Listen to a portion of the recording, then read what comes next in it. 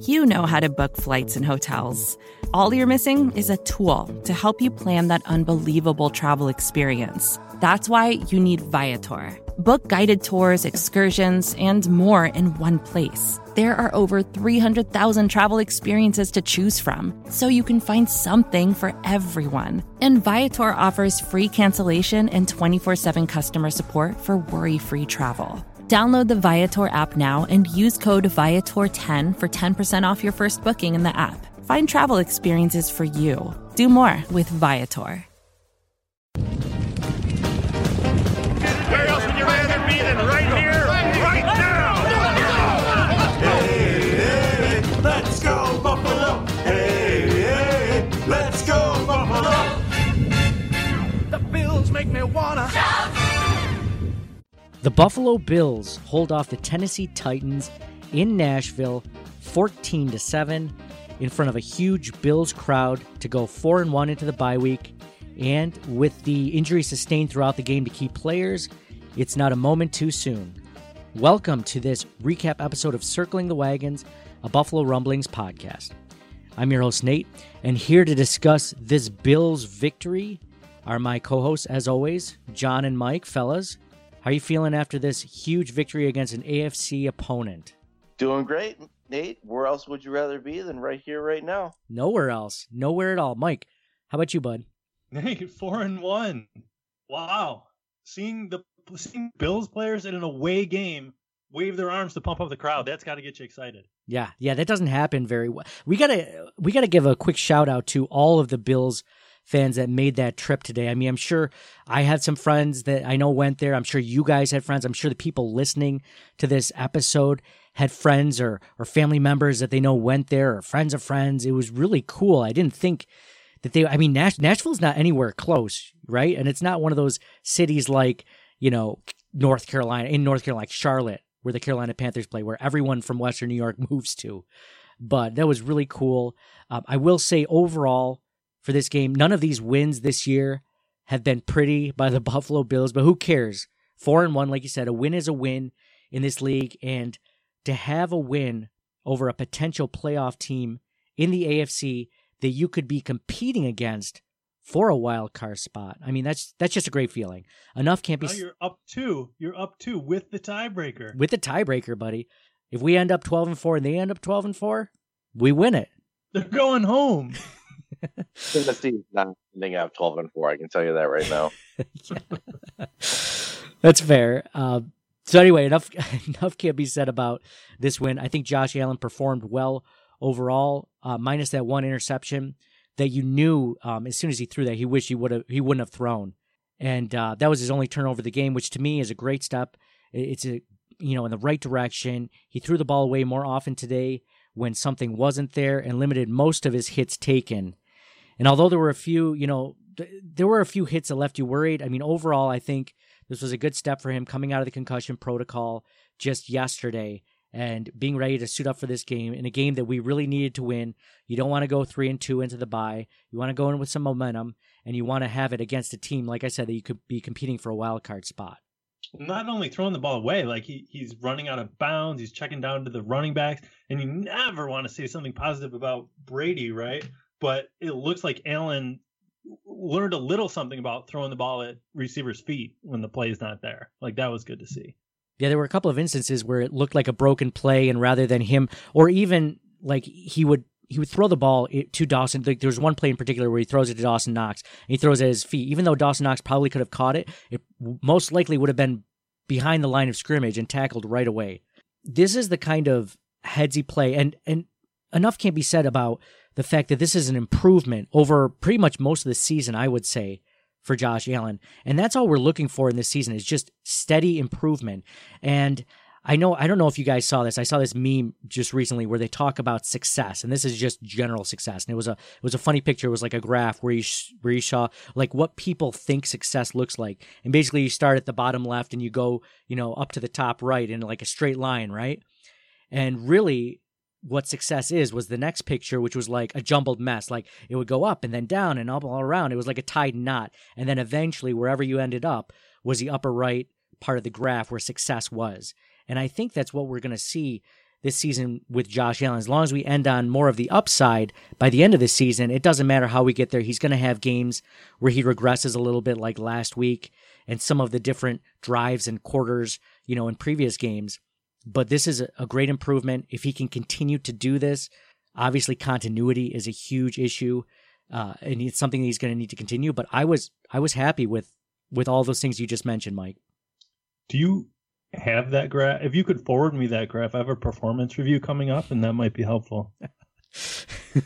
Yeah. Wait, why not? Is your boss going to be? Are you going to point to like the jumbled up mess in the middle and be like, "Listen, I'm somewhere in the middle. I'm here right now." But 15 years from now, when I get spit out the other side, I'm going to be up there. In 2 years from now, when you retire, I might be up a little bit further. That's all you have to do is just wait out the retirement, right? Just not get fired. That's it. No, John, what do you think overall about Josh Allen? What do you think about the defense in general? I think there were a lot of positives to take from this game. Yeah, I echo the same sentiments you guys had about Josh Allen. Aside from the one interception, he had a really great game. I think his passer rating was the best of his career. Not that we should think about passer rating as being an end-all statistic, but no, he looked really good. Other than the pick, minimize mistakes. Defense, as expected, right? Like, they're just outstanding as a unit. And just each positional portion is just so good and cohesive. They, you got Poyer and Hyde, and you got Milano and Edmonds, and like each little pocket is just like, they just play so well together, just so harmonized. McDermott's done a really great job with that defense. And what's cool too is like they're clutch at the end. We've talked about how Josh Allen, king of the fourth, right?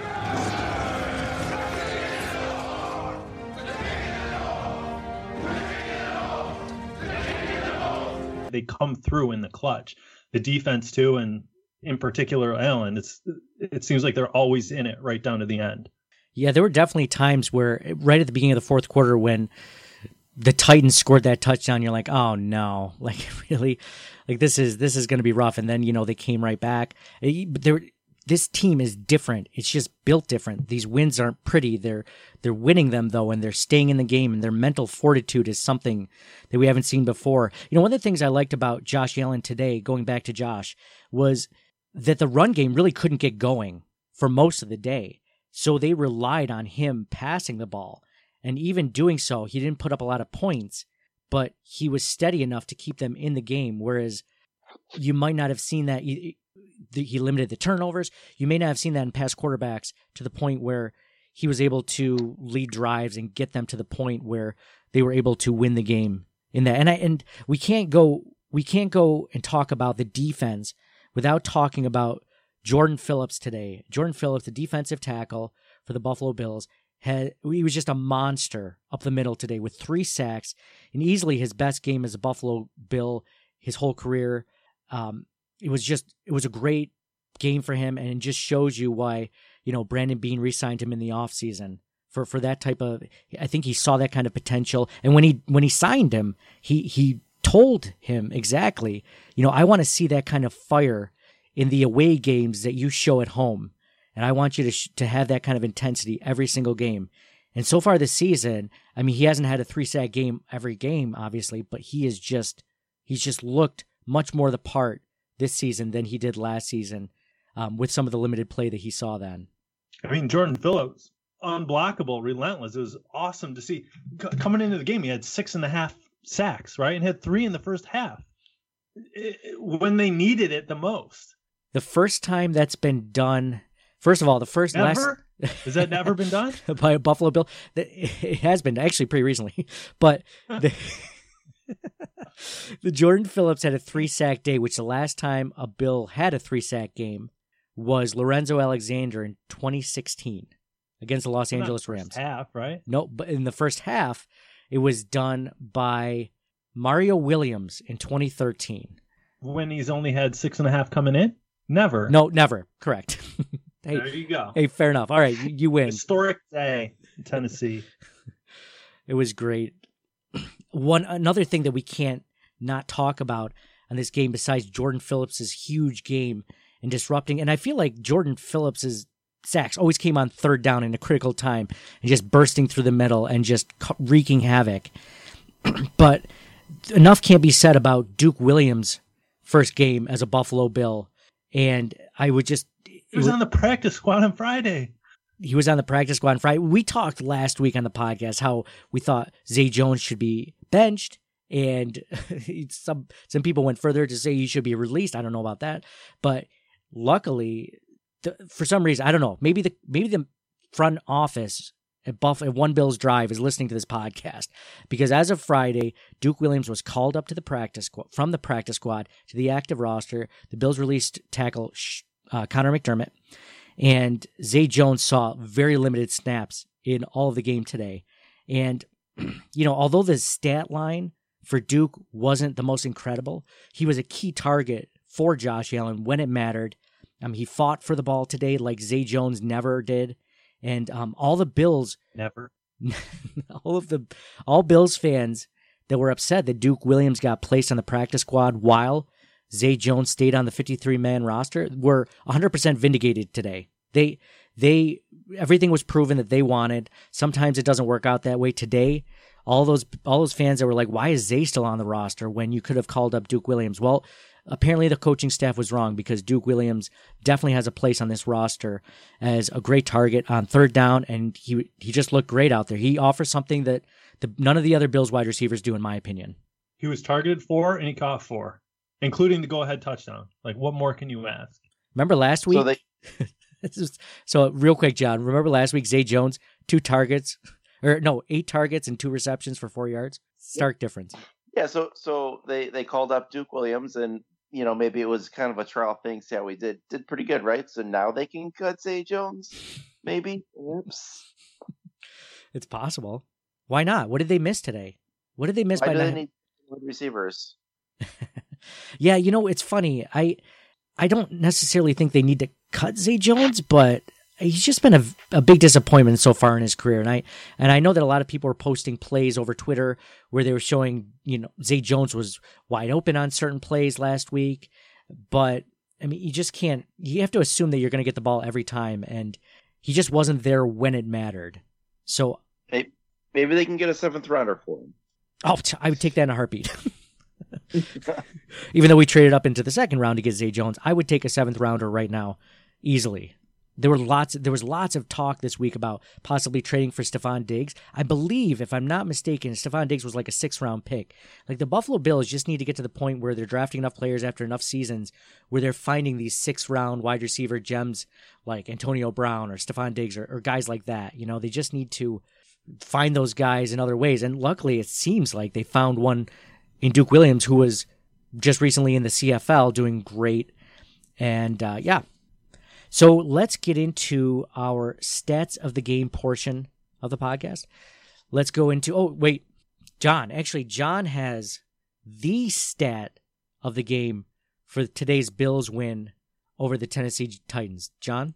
Yes, Nate. As reported by the Tennessean, the Titans hosted the Buffalo Bills and about 25,000 of their fans on Sunday at Nissan Stadium. 25,000. And the stadium holds just over 69,000, so that's about 36% of the stadium, Buffalo Bills. All right. That's great. Awesome. Hey, well done for Bills fans, man. The Bills Mafia travels for that. It'll be interesting to see if they make some huge attendance in some of the other games, but Nashville, man, that's awesome. So that is, for me, when you texted us that, John, that is, to me, the stat of the game. But, as always, I have a quiz in stats of the game for you guys. So, who went first last week, John or Mike? Mike did. All right, John, you go first this week. Josh Allen's completion percentage for today. What was Josh Allen's completion percentage for today's game? 79.1. So specific. Mike. I'll go under. 79. It was 72% today. It was so specific, John. I thought you might have had it, except I have the right answer right here if I didn't know any better. I thought heard it, but I guess I heard it wrong. Yeah, you 100% did. 100% of it got it wrong. So Josh Allen today was 23 for 32, about 72% up for the game, which leaves him on the season so far, 5 games into the season, at 63% on the year, which is a big deal in and of itself because going into the season, Josh Allen's completion percentage was something that everyone talked about, especially nationally, and even locally. And last year, Josh Allen's completion percentage, you guys want to do a second quiz? No. Okay. 53%. What was it, John? 53%. Nice. Absolutely. No, John wins that one. So 53% last year, 63% so far this year. So that's a marked improvement as long as, like we said, it keeps along that path. There'll be dips up, dips down, spikes up. But what a great day for Josh Allen today, completion percentage wise. So stats of the game, let's go into some of the Bills stats for today. Like I said, Josh Allen, 23 for 32, 219 yards passing, 2 touchdowns, and that 1 interception, which is huge because turnover-wise, the Bills only had 1 turnover all game, which unlike last week, unlike a lot of the games previous, and going into this game, the Bills were 29th in the league in turnovers on offense. So they're just turning over the ball nonstop. You know that there was going to be some sort of regression to the mean, and today was one of those games. On rushing the ball, Frank Gore led the team, 14 carries for 60 yards, 4.3 yards per carry. Josh Allen was second, 10 carries for 27 yards, 2.7 yards per carry. Receiving-wise, John Brown led all Bills wide receivers. He had a great game today, in my opinion. 5 receptions for 75 yards on 5 targets. Huge. Isaiah McKenzie had 2 receptions for 52 yards on 2 targets. Duke Williams, we mentioned before, 4 receptions on 4 targets for 29 yards and 1 touchdown. On the game, on the defensive side of the ball, like we mentioned before, Jordan Phillips, 3 tackles, 3 sacks, 3 tackles for loss. Great game by Jordan Phillips. Lorenzo Alexander had 5 tackles today, led the Bills with tackles, 5 tackles, had 1 sack. And Jerry Hughes also had 3 tackles and 1 tackle for loss. So a great game by the Bills all around. Oh, Daryl Johnson, by the way, he logged his first NFL sack in his young career, in his rookie season. So besides that 1 penalty called on Daryl Johnson, he had a great game also, I think, in stepping in this week. On the Titans side of the ball, Marcus Mariota was 13 for 22, 183 yards, 0 touchdowns, 0 interceptions. Derrick Henry had 20 carries for 78 yards and 1 touchdown. Derrick Henry had a pretty decent game, but still, just as for most of the season against very good running backs, the Bills held Derrick Henry to under 4 yards per carry. He had 3.9 yards per carry on the game. Receiving-wise, Jonnu Smith was the leading receiver for the Tennessee Titans, 1 reception for 57 yards. And that was that one huge play, I believe it was in the third quarter, where there were some questionable possible holding calls. And so Jonnu Smith leading the way. Adam Humphries had 4 receptions for 30 yards. And that's about it. We won't get into the defensive side for the Tennessee Titans. So really great game for the Bills on both sides of the ball. Steady on offense and dominant again on defense. Some more stats of the game. Some interesting, unique stats of the game. We mentioned the information on Jordan Phillips being the first Bill to have a 3-sack day in 3 years and the first Bill to have a 3-sack first half in like 6 years. John Brown was, like we mentioned, at a 75-yard game.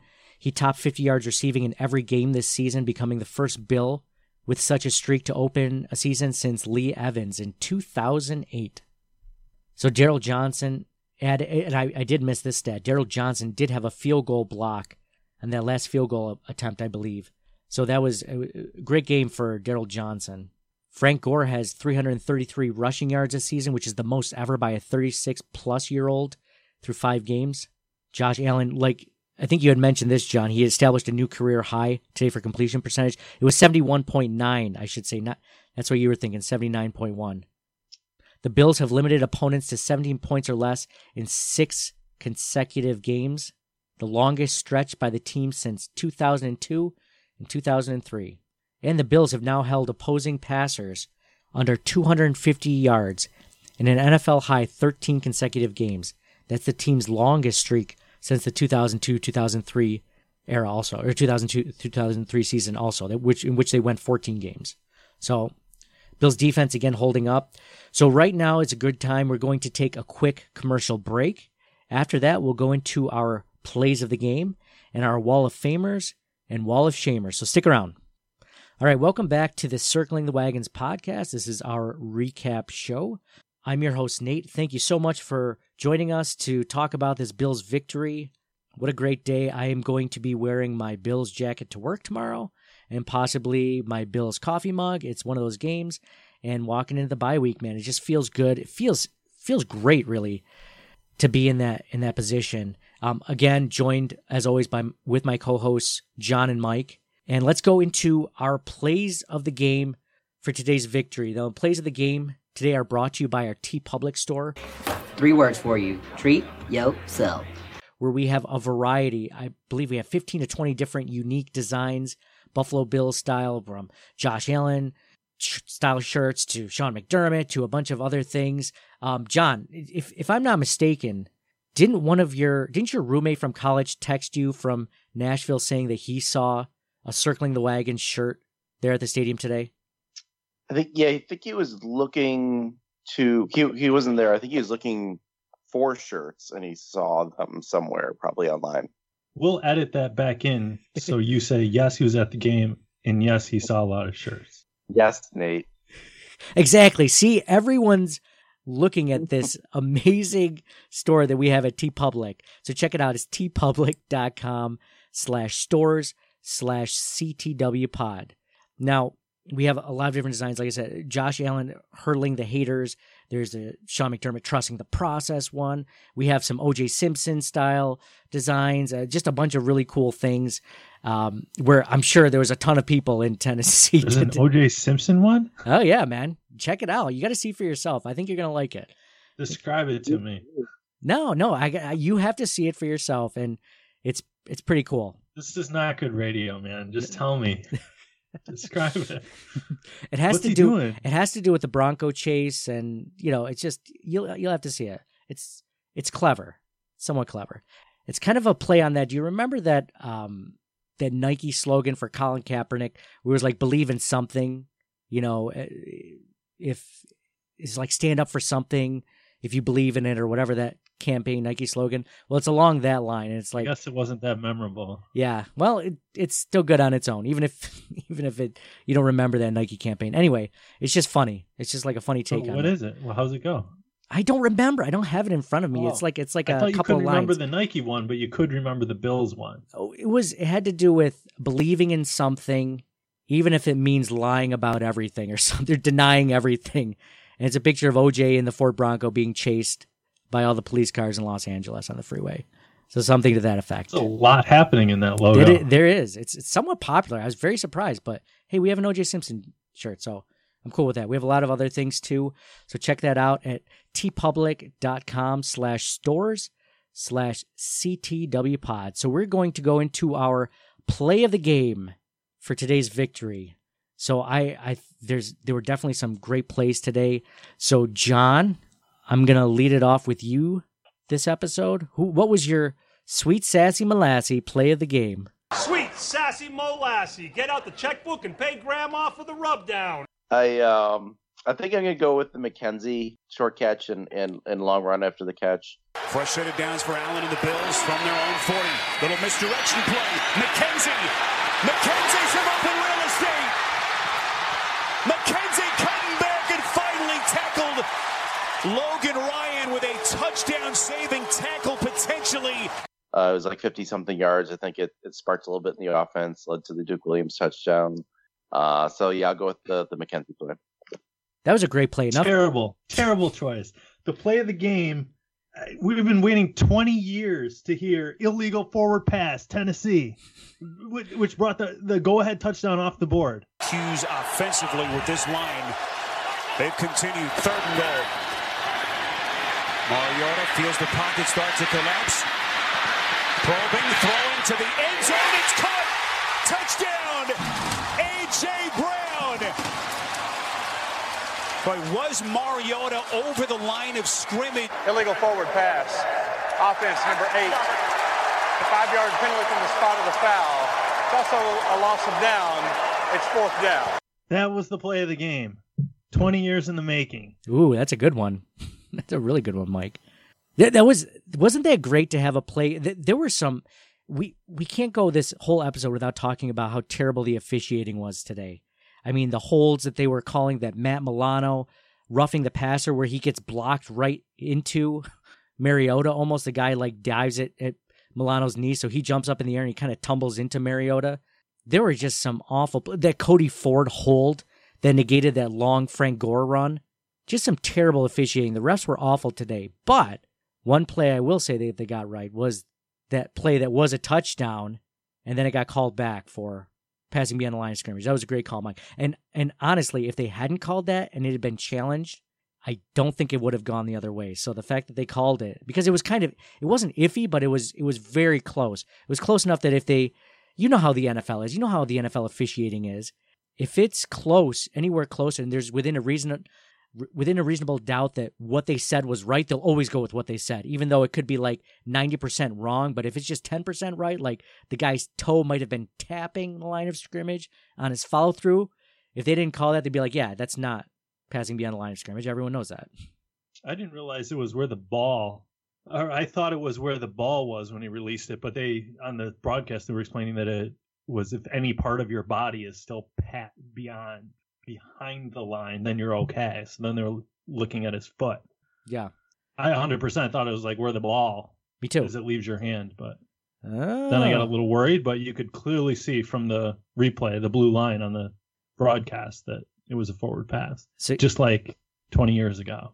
So you're saying that we're finally vindicated after the Music City Miracle, Mike, that we're finally a lot of shitty things happened in Tennessee against the Titans. Do you remember it was it 2008, 2009 when Bud Adams, the owner for the Tennessee Titans, just barely beat us in a game, and he gave us all the double bird. He gave all the Bills, the Buffalo Bills team and everyone there the double bird. Do you remember that?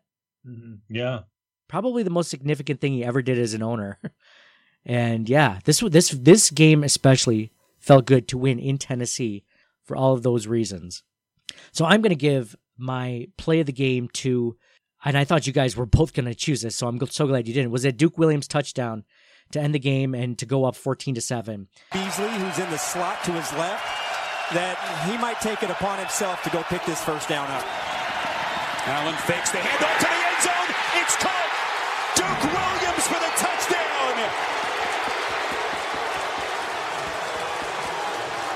Like I mentioned before, Duke Williams having a great game today in his first NFL debut with the Buffalo Bills, and something that was, I mean, he's earned it. He earned it. He came in to the NFL from the CFL, and a lot of these guys don't stick. There's not a really good rate of success with people that go from the CFL to the NFL. Now, there's obviously a few exceptions like Cameron Wake and a few, but it's really rare. And for Duke Williams to not only get the start today, to make us to be significant in this game in general with the catches that he made, that Allen trusted him. He was 4 for 4 receptions on 4 targets. It was a great touchdown, and it put the Bills up, won the game, and I loved everything that Duke Williams brought today, and he's everything so far, at least in this small sample size, of what Zay Jones is not. That's no doubt a great play, but I feel like you had decided that before you even began tonight, before you even started this podcast. You had your play picked out before I made the case for the illegal forward pass. Now, if you open up, like, it's natural, just human instinct, right? We think of the offense and the scoring plays, but now expanding your horizons in the whole universe, isn't the forward pass the play of the game? Yeah, I was just trying to be unique. I just didn't want to say the same thing. But I will say that that was a huge play of the game. That might have been the biggest play of the game. The play. It was one of the best plays of the game. How's that? I mean, without either one, the Bills don't win. Either the Duke Williams catch or the Isaiah McKenzie catch or the penalty call against the Titans. The Bills don't win today. So on that forward pass too, that was on that drive, they had 2 touchdowns called back from penalties on that drive. Oh, that's right. Was it a Derrick Henry run that was called back on holding? Yep. Titans shooting themselves in the foot, just like the Bills always used to do for all of these years prior to 2019. I think like we didn't see a lot of Hauschka, right? But really today highlights the importance of the kicking game for sure. And it's nice having somebody that you can rely on game in and game out. Like we're seeing the Pats, Gostkowski's on IR now, and it's affecting how they call the game, certainly, and maybe their chances to win games down the road. But Hauschka, it's great having somebody back there that you can count on when Santos missed 4 field goals. Yeah. How did and I not? That was the difference. Like if he makes a 4th, I mean, of course, it impacts everything else, butterfly effect and all. But if you just give them the points, they win the game. Yeah, that's a great point, Mike. I can't believe I didn't bring that stat up in stats of the game. 0 for 4 for Cairo Santos and 1 for 1 for extra points. This is the second game this season where the Bills have faced a team with a terrible kicker. I mean, Ryan Suckup, like they mentioned on the broadcast today, went on IR right before the beginning of the season, so they're scrambling, they're finding a guy.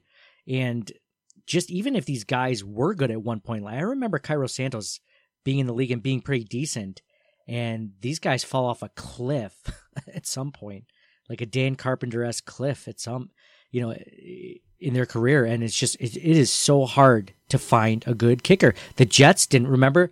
The Jets kicker, did he miss 4 field goals? He missed at least 3, I want to say, against us in week 1. And this is the second game where the kicker was a huge part of it. And had they had a decent kicker, had they had Ryan Suckup, we might be talking a little bit differently with the outcome of it. Great point, Mike. What do you think of Vrabel, like trotting him out there to try the 53? I think it was 53-yarder on the for his 4th attempt. Like, geez, guy, that's brutal. You almost feel bad for Santos. Yeah, like it wasn't, but not. You don't, but you almost do. The hubris of Mike Vrabel to think that he's missed 3 field goals already. Now let me give him the longest field goal of the day to boost his confidence. I was like, really? I think you might want to go for it. I mean, you're still down by 7. It's not like, I don't know. It reminds me of sometimes, and this wasn't Sean McDermott's case today, and I'd say for most of the season, where he's been pretty conservative in the opposing team's territory as far as play calling. But today Sean McDermott called a 4th and 1, went for it on a QB dive, called the play right away, went for it on 4th and 2 a couple of plays later, and, that did not convert, but that was long too. It was to run the same exact play that you just did on 4th and 1. Yeah, which you barely got for 4th and 1. It wasn't like, some of these Brady QB dives where he goes for like 5 yards, just because he's so tall and the Patriots offensive line is so good, but yeah, that was questionable. I would say that was a questionable play of the game, but how much nicer is it to have a guy that's willing to do that and play the odds, which I would say that Sean McDermott has not been like in his tenure so far, as opposed to that guy that's just like, well, let's just kick the field goal and try to get the points. Yeah, no doubt. It was nice to see. I just didn't love the play call. Thought that was a little too conservative. Yeah, and in Vrabel's case, like it was like 4 minutes left, so even if they make the field goal, they still have to score a touchdown. Yeah. What is Vrabel? Is kind of channeling like a Jeff Fisher, like a much more built Jeff Fisher, but with that kind of a creeper stash going. That surprised me. I didn't know he had one of those. He definitely does look like a creepy. No, he doesn't. Jeff Fisher is a creepy Jeff Fisher. He just looks like that's redundant. Yeah, he just looks like a Jeff. He looks like a version of Jeff Fisher that you couldn't say no to because he's so freaking big. A big dude, yeah. Yeah. What was he? Mix in some crest whitening strips, I thought, too. Personal appearances on the Circling the Wagons podcast. Well, I mean, they showed him so much, getting just so heated. Close up HD of his face. I mean, you're just going to notice in high def a Freddie Mercury mustache now and then, right? So let's go into on that note, let's go into our Wall of Famers and Wall of Shamers for today's matchup. Who wants to? John started with the play of the game. Mike, why don't you give us who your Wall of Famer has to be for today's victory over the Titans? it's got to be Jordan Phillips. 3 sacks by halftime, 6.5 coming in, just a game changer. I think we have a natural tendency to pick players and plays toward the end of the game, but early and often he made a difference. Absolutely. Good call. John, who do you have? I concur with Mike, the defense, and Jordan Phillips leading the way. Yeah, I agree. 3 for 3. Jordan Phillips was an absolute beast in the middle today. Now, this isn't going to sound like a knock on Ed Oliver, but when Ed Oliver was drafted, and he's still so raw into his NFL career, but I was always thinking that Ed Oliver was going to be like Jordan Phillips was today, like almost every game, not 3 sacks, but always creating havoc through the middle and getting that interior pressure. Now, I know that this isn't a knock on Ed Oliver because I think he could still be that, obviously, and maybe at more of a consistent level. But the way that Jordan Phillips today played, if you had told me that Ed Oliver played that way, I'd have been like, yeah, sweet, this is exactly what we signed up for. I did not think that we were signing up for Jordan Phillips' game today when we re-signed him in the offseason to a 1-year deal. And I was very happy with this. Can I give I want to give an honorable mention to, I know we talked about Duke Williams, the Titans kicker, all great choices possibly for the Wall of Fame, but I thought John Brown came through just early and often for when it mattered the most. He was a great outlet for Josh Allen today, and I think he continues to be his most favorite receiver, probably the most favorite receiver he's had since Josh has been in Buffalo, and I've just been very happy with his play up till now. Definitely not a Wall of Fame inductee, but a great game by John Brown. Now let's go. You can do honorable mentions. Absolutely. Do you want to do an honorable mention? What's a step below that? I was impressed with a tip of the hat. Clock killing Frank Gore at the end. No, good call. He did nothing all game, but when we needed it in the fourth on that final drive, it was awesome to see. Like, we're so used to over 20 years seeing the Bills not being able to close it out, and to see him go up against a good Tennessee run defense and get first down after first down when we needed it to end the game was great.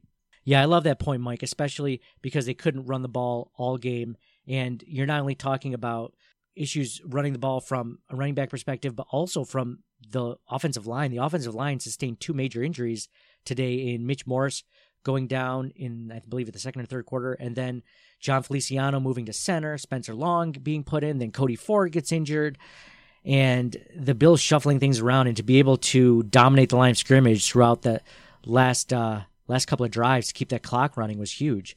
I know we talk about this every week about previous teams and previous regimes and stuff like that, but we've seen a game where the Bills are up by 7 and they try to run the clock out and they just run 3 right into the pile and they end up punting it. The other team dive right 3 plays.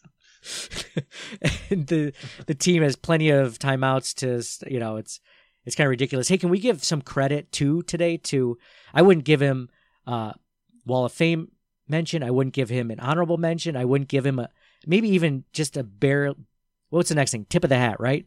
A tip of the hat to Sean McDermott not wasting all of his timeouts today.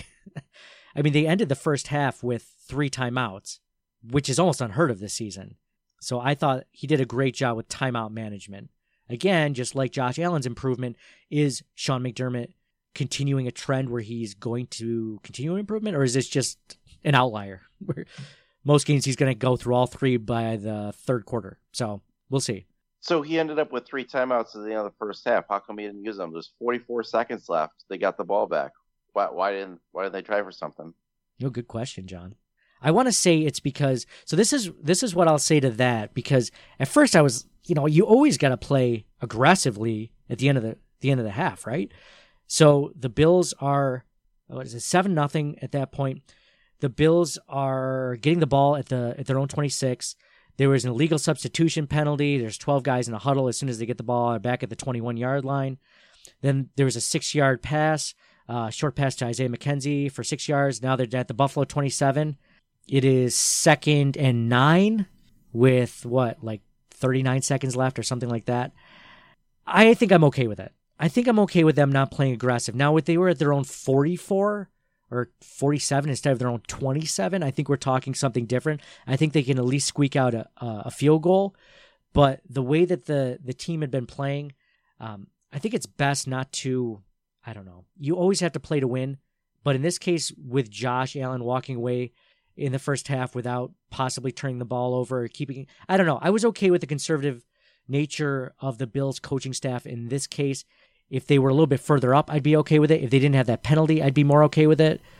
But yeah, the Tennessee Titans defense today was really pretty good. Above average, obviously. So I'm okay with that call. Mike, what did you think? Were you upset with that play call, or? How many timeouts did Tennessee have at that point? I want to say they had at least 2. Well, obviously the danger is giving the ball back to Tennessee if they have the timeouts. If they didn't have timeouts, it would change my thinking dramatically. I think they had 2. I want to say I remember seeing 2. So you do worry about that because you throw a pass, it's incomplete. You know, throw a couple of passes, it's incomplete. All of a sudden, you're punting it back, and they still have 20-something seconds. So I don't know. I could see a coin flip either way. I think a lot of people. So I put that up on Twitter. A lot of people agreed with that.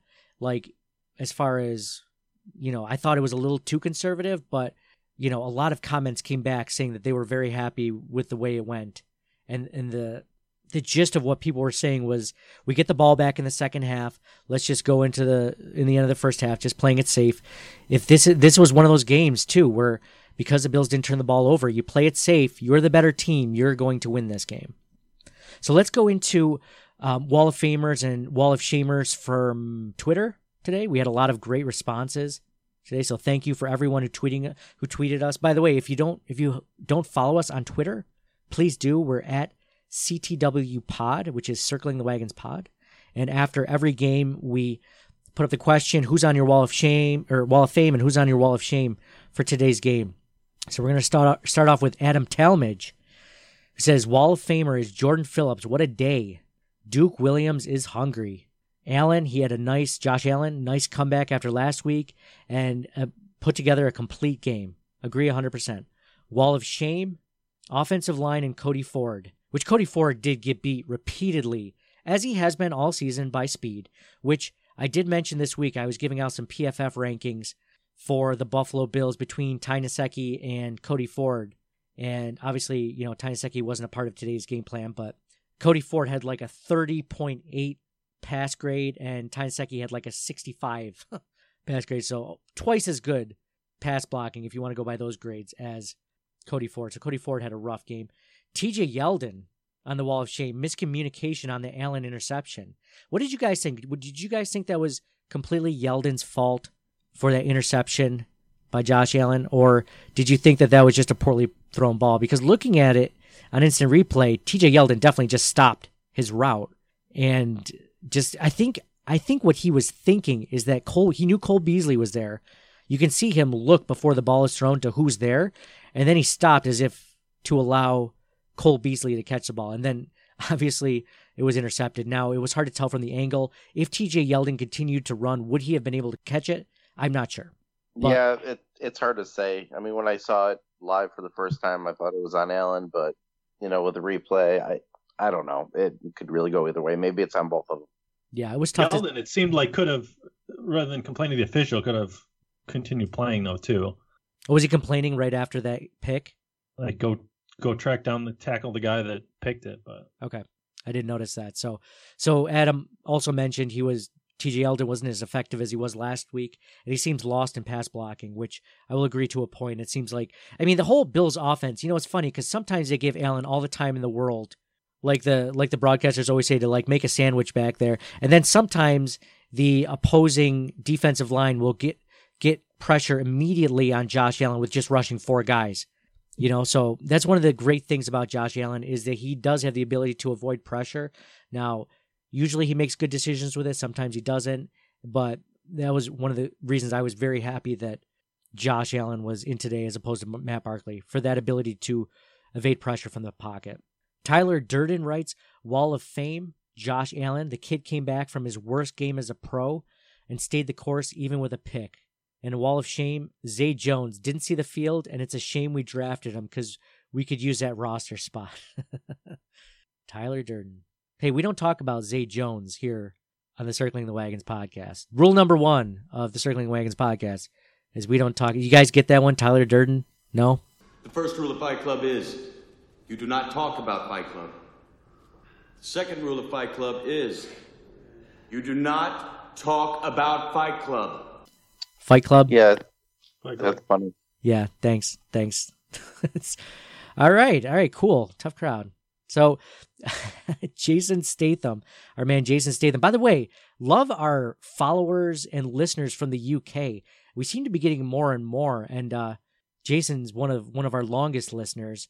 But the UK crowd, man. If there's anyone after America that listens to our podcast, it's definitely the folks from the UK. The NFL and stuff is definitely, the Bills especially are growing in the UK. So thank you for all of our followers in general. But yeah, shout out to the UK listeners. So Jason Statham writes, Wall of Fame, Jordan Phillips for his 3 sacks. Wall of Shame, the offensive line, too many penalties stopped us from moving downfield. Special mention, honorable mention here from Jason Statham for Duke Williams. And he writes, everyone so far has written out Duke Williams as Duke. That is so cool. That is going to be, if Duke Williams can continue this, that was just like listening to Bruce Smith on the field after a big sack. When everyone would shout Bruce, like that's going to be a cool thing. So he writes special mention, honorable mention for Duke Williams, the man can ball, and Trey Edmonds. He is a special player, and we don't talk about Trey Edmonds a lot just because he doesn't have a ton of standout plays. But Trey Edmonds has played stellar this season, continuing from last season. He's just him with Matt Milano, just a great duo back there in the linebacking core. So happy we drafted him. He's really proven to be a great player for the Bills, a linebacker that they honestly haven't had since I don't remember. Mega Weapon writes, Wall of Fame, the defense, and Wall of Shame, not promoting Duke sooner. Great call there. Bob Rarian writes, Wall of Fame, Frank Gore, Wall of Shame, Frank Wycheck. How many times do they have to show that? Are we going to see that play specifically for like the next, till we die, every time the Bills play the Titans? The Music City Miracle forward pass. Jackie Savoya writes, Wall of Shame are the refs, which I would definitely agree with that. Wall of Fame, Duke Williams, and of course the defense. She also wanted to add the interior line, the O-line rather. Sorry, she said I-line, but I think she meant O-line, making holes for Gore, especially at the end of the game. That was huge. Anthony Sepsi writes, Allen, this must be his Wall of Fame, Allen, Edmonds, Phillips, Hughes, and Feliciano. That's too many. It's too many. That's Make a decision, bro. Like that's a Wall of Fame and honorable mention. A few hat tips in there. Not so good today. Jordan Poyer, Cody Ford, Tommy Sweeney. Tommy Sweeney did have that huge drop on 3rd down, which I was very upset about because Allen hit him right in the hands, and that would have been huge to make that 1st down early in the game. So I agree there. I don't really know about the Jordan Poyer thing. I didn't see a lot of Jordan Poyer missing plays, but there may have been something that he's talking about I missed. Our man Mike Taylor. Mike's been in for like the 5th week in a row. His Wall of Fame, Frank Gore, Duke Williams, Jordan Phillips, and the special teams unit. See, Mike, he's got 4 on there too. Wall of Shame, the injury bug. That's a good one. The injury bug definitely hit us today. And Dawson Knox. Thought he could have done a little bit more. He did have that huge block on that. Was that the Isaiah McKenzie run, John? The huge block that Dawson Knox had?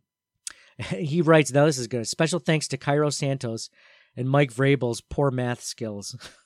Speaking of the injury bug, the Bills definitely got it was this bye week couldn't have come in a better time, like I mentioned in the opening of this podcast, is that there's so many players and important players went down early in the game. Bills center Mitch Morse went down early. Like we mentioned earlier, Cody Ford was being evaluated for a head injury. Linebacker Matt Milano was questionable to return with a hamstring. Trent Murphy went out for a head injury. I mean, just a lot of, hence why we saw a little bit more Daryl Johnson today, why he had a decent game. He was playing in Trent Murphy's stead. So just the injury bug was really rough today. Thank God that we have a bye week because I'm thinking we're going to get most of those guys back in a couple of weeks when the Bills play Miami. I liked how you said in his stead. That's like old English. It'll be a fortnight before Trent Murphy comes back. Like, you're being conscripted into the militia. Can I send this person in my stead? Dearest mother, Delete that. I've sustained a head wound in the front lines in Nashville. Reminds me of what was it? Admiral Andrew Luck, that Twitter account, one of the best Twitter accounts ever. Does he follow the CTW podcast? No, he doesn't. Why are we promoting him? Everyone knows who the guy's got like 300,000 followers. Okay, I'm not the only person, and it's funny because he only follows one person. Who do you think that was? Robert Griffin III. No, Andrew Luck, clearly. So Devin Brown writes, Wall of Fame for Jordan Phillips, Wall of Shame, TJ Yeldon for pulling up short on the route, which led to the interception. So there's definitely a theme today of people blaming Yeldon for that interception that Josh Allen threw. So, I mean, if you take that, if that is true and what we could see, it was tough to see from the angle that we were looking at. If that is the case, then Josh Allen even limited more mistakes than he normally does. And that would be one less. He would have had 0 turnovers on the day. Dan writes, Hall of Fame or Wall of Fame is the defense and Allen for being clutch. Again, absolutely. Like you said, Mike, king of the fourth right here.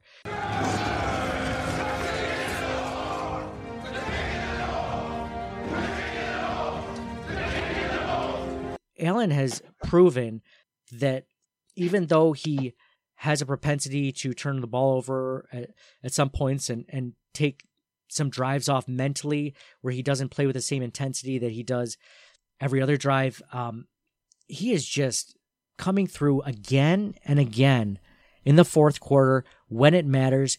He doesn't throw like we mentioned before, the crazy Fitzpatrick interception to end the game. And this guy, he's just, it's like, I don't know, there's some people out there, you see this with golfers. I guess that's the closest thing I can think of. Some golfers, when they have the lead going into Sunday, like Tiger Woods was always like that throughout his career, is he was always clutch on Sunday. When he wore the red shirt, he would always close out a huge match, and some golfers just crumble under the pressure. They have like a 8-shot hole, and they just end the game, or they end the tournament with, being in 10th place instead of first, like they started the day. And Josh Allen is so far, to me, in my opinion, especially throwing the ball, is the definition of clutch so far for the Buffalo Bills. So much so that I can't remember the last time that we had a quarterback that has impressed me that much this far. All right, I think I'm going to end this one with Kathleen writing the Wall of Fame. Josh Allen for making plays after playing a very good game after the concussion, and the Wall of Shame is the refs for calling holding calls when there wasn't holding. Absolutely. So great call by all. Thank you for everyone on Twitter that responded to us. We couldn't read them all. It would take all day, but really appreciate everyone for writing into us and letting us know who you thought was on your Wall of Fame and Wall of Shame for today's game. I mentioned the injuries sustained to Bills players. There's 4 key starters for the game. So again, the Bills go into the bye next week. We're going to line up either a great discussion with Mike and John here, something about the Bills, or I'm going to get someone in for an interview. So even though it's a bye week, stay subscribed, keep downloading. We're going to give you some really cool insight into something. So I haven't quite figured out who that's going to be, but I have a lot of leads. So we'll see. So the next game after that is against the Miami Dolphins back there in Buffalo, in New Era Field, in Orchard Park, in 2 weeks. So huge game. Should be a win. Bills could potentially go 5-1, and it's an exciting time to be a Bills fan. Enough can't be said about how great it is right now. Not only to talk with you guys, to do a podcast about the Bills while they're having their best season, the best season they've had in a long time, but just to be a fan, and for most Mondays this season, you're walking into work you're feeling pretty good about yourself. They have one loss against the best team in the NFL, right? 4-1. Oh, they lost one. It's the best team in the NFL, defending Super Bowl champs. This is the first time since 1993 they've won their first 3 road games. That's amazing. You have to turn back the clock that far. And it's the first time since 2004 they've won 3 consecutive road games, right? Like partially that speaks to the futility of the last 20 years. But wow, what an awesome time. So that speaks to the futility of the last 20 years, but it also speaks to, I think, how great this team actually is, how legitimate this team is, Mike. Those are some great stats. At 4-1, they have a 78% chance of making the playoffs, which is the fourth best in the NFL. Right behind the Patriots. Let that sink in, right? Yeah. When we started the season, ESPN said we had 14% chance, and now it's up to 78. And you have the bye to get your players healthy, and then you have the Dolphins. They're like historically bad. So we never try and get ahead of ourselves, right? You don't want to be too optimistic, but if there's a game that you can win this year, it's against the Dolphins at home. After a bye. 5-1. Exactly. After 2 weeks to prepare for them. You never want to say you have a win in the bag, but we have that one in the bag. I'm marking it down already. 5-1. Oh, nice. I got some more stats for you. So this is the 17th time the Bills have finished 4-1 or better in their history. 12 of 16 times they've made the playoffs. 75% of the time falls in line with what you just said, Mike.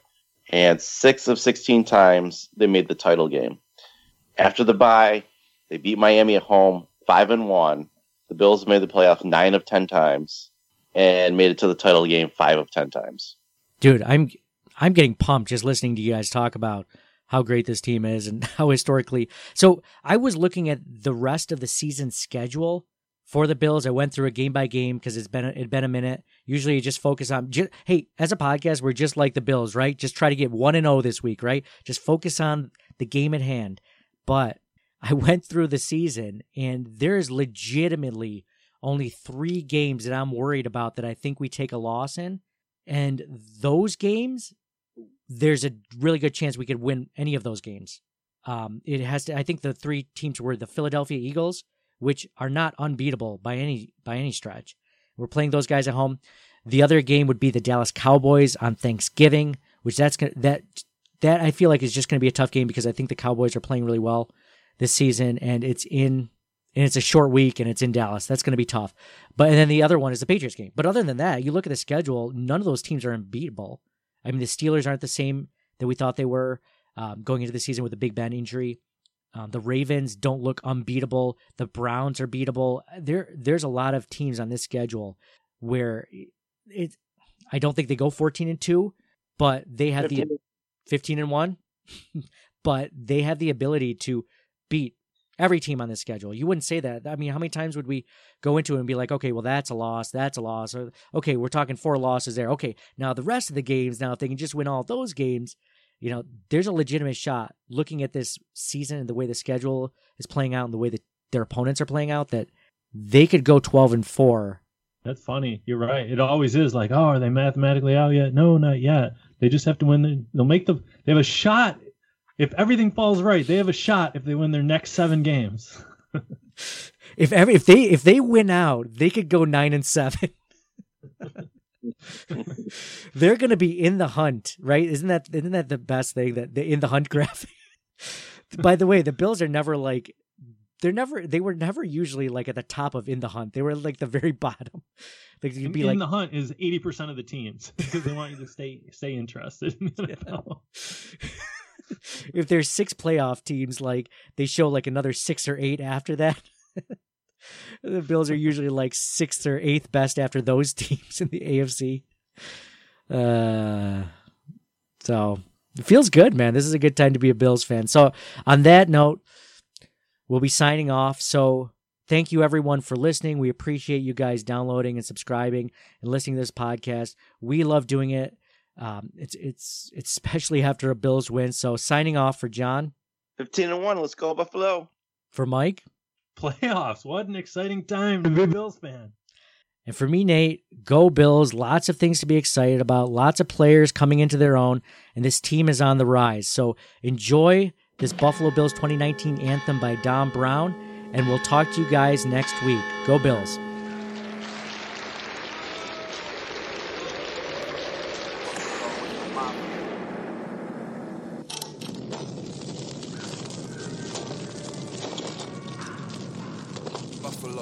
Buffalo, Buffalo, it's the mafia.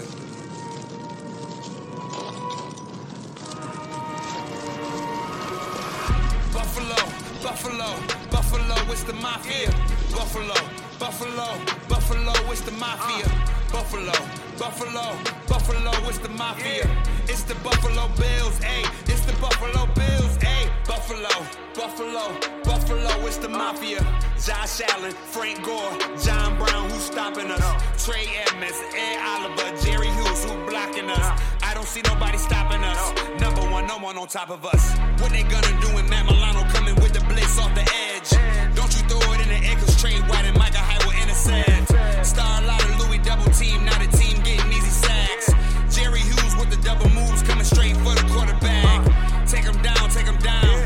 McDermott clapping on the sidelines, and the crowd going crazy. Mafia is all time, circling the wagons with the mafia, yeah. Circling the wagons. Nate Auburn, where you at?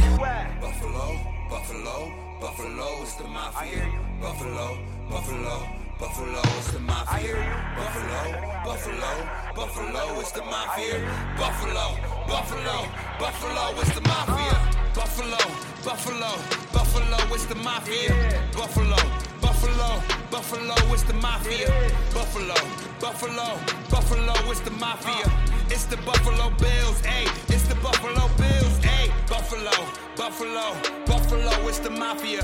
Josh Allen, Frank Gore, John Brown, who's stopping us? Jordan Poyer, Trey Day, Rizzo, who blocking us?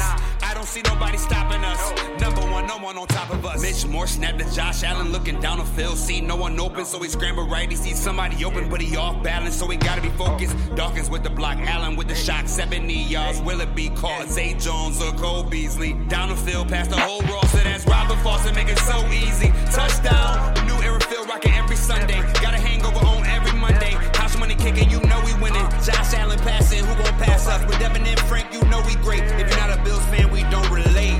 Nah. Buffalo, Buffalo, Buffalo, it's the mafia. Nate Auburn, Don Brown on the podcast, who's stopping us? Circling the wagons with the mafia, who's stopping us? No one.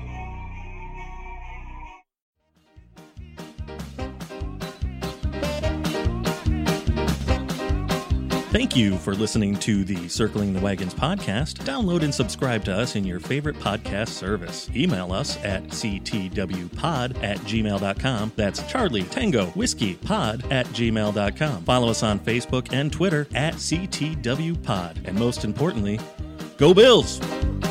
Nobody circles the wagons like the Buffalo Bills. More to-dos, less time, and an infinite number of tools to keep track of. Sometimes doing business has never felt harder, but you don't need a miracle to hit your goals. You can just use HubSpot, because their all-in-one customer platform can make growing your business infinitely easier. Imagine this: high-quality leads, fast closing deals, wildly happy customers, and more benchmark-breaking quarters. It's not a miracle, it's HubSpot. Visit HubSpot.com to get started today.